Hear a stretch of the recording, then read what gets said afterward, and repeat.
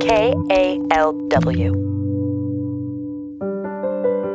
This is New Arrivals, a pocket-sized book tour with Bay Area authors. I'm Lisa Morehouse. John Leshy lives in San Francisco. His book, Our Common Ground, came out March 1st, 2022. It's a history of America's public lands, that 1/3 of the nation's real estate, generally open to all, and managed primarily for conservation and recreation. Specifically, it's the tale of the political decisions, most of them made in the Congress, that led to this result.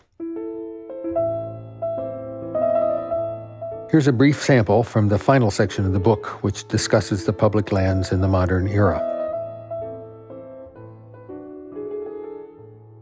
In 1978, Congress departed from its traditional practice of adding units to the national park system piecemeal. San Francisco Congressman Phil Burton, a master political strategist, assembled numerous pending individual bills into a single package. Burton's handiwork, which enjoyed wide bipartisan support, established 15 new units of the park system from West Virginia to Southern California, and made many additions to the National Wilderness and National Wild and Scenic River systems. This success launched a modern trend of omnibus public land legislation containing numerous components, all united around a central theme of protecting more public lands.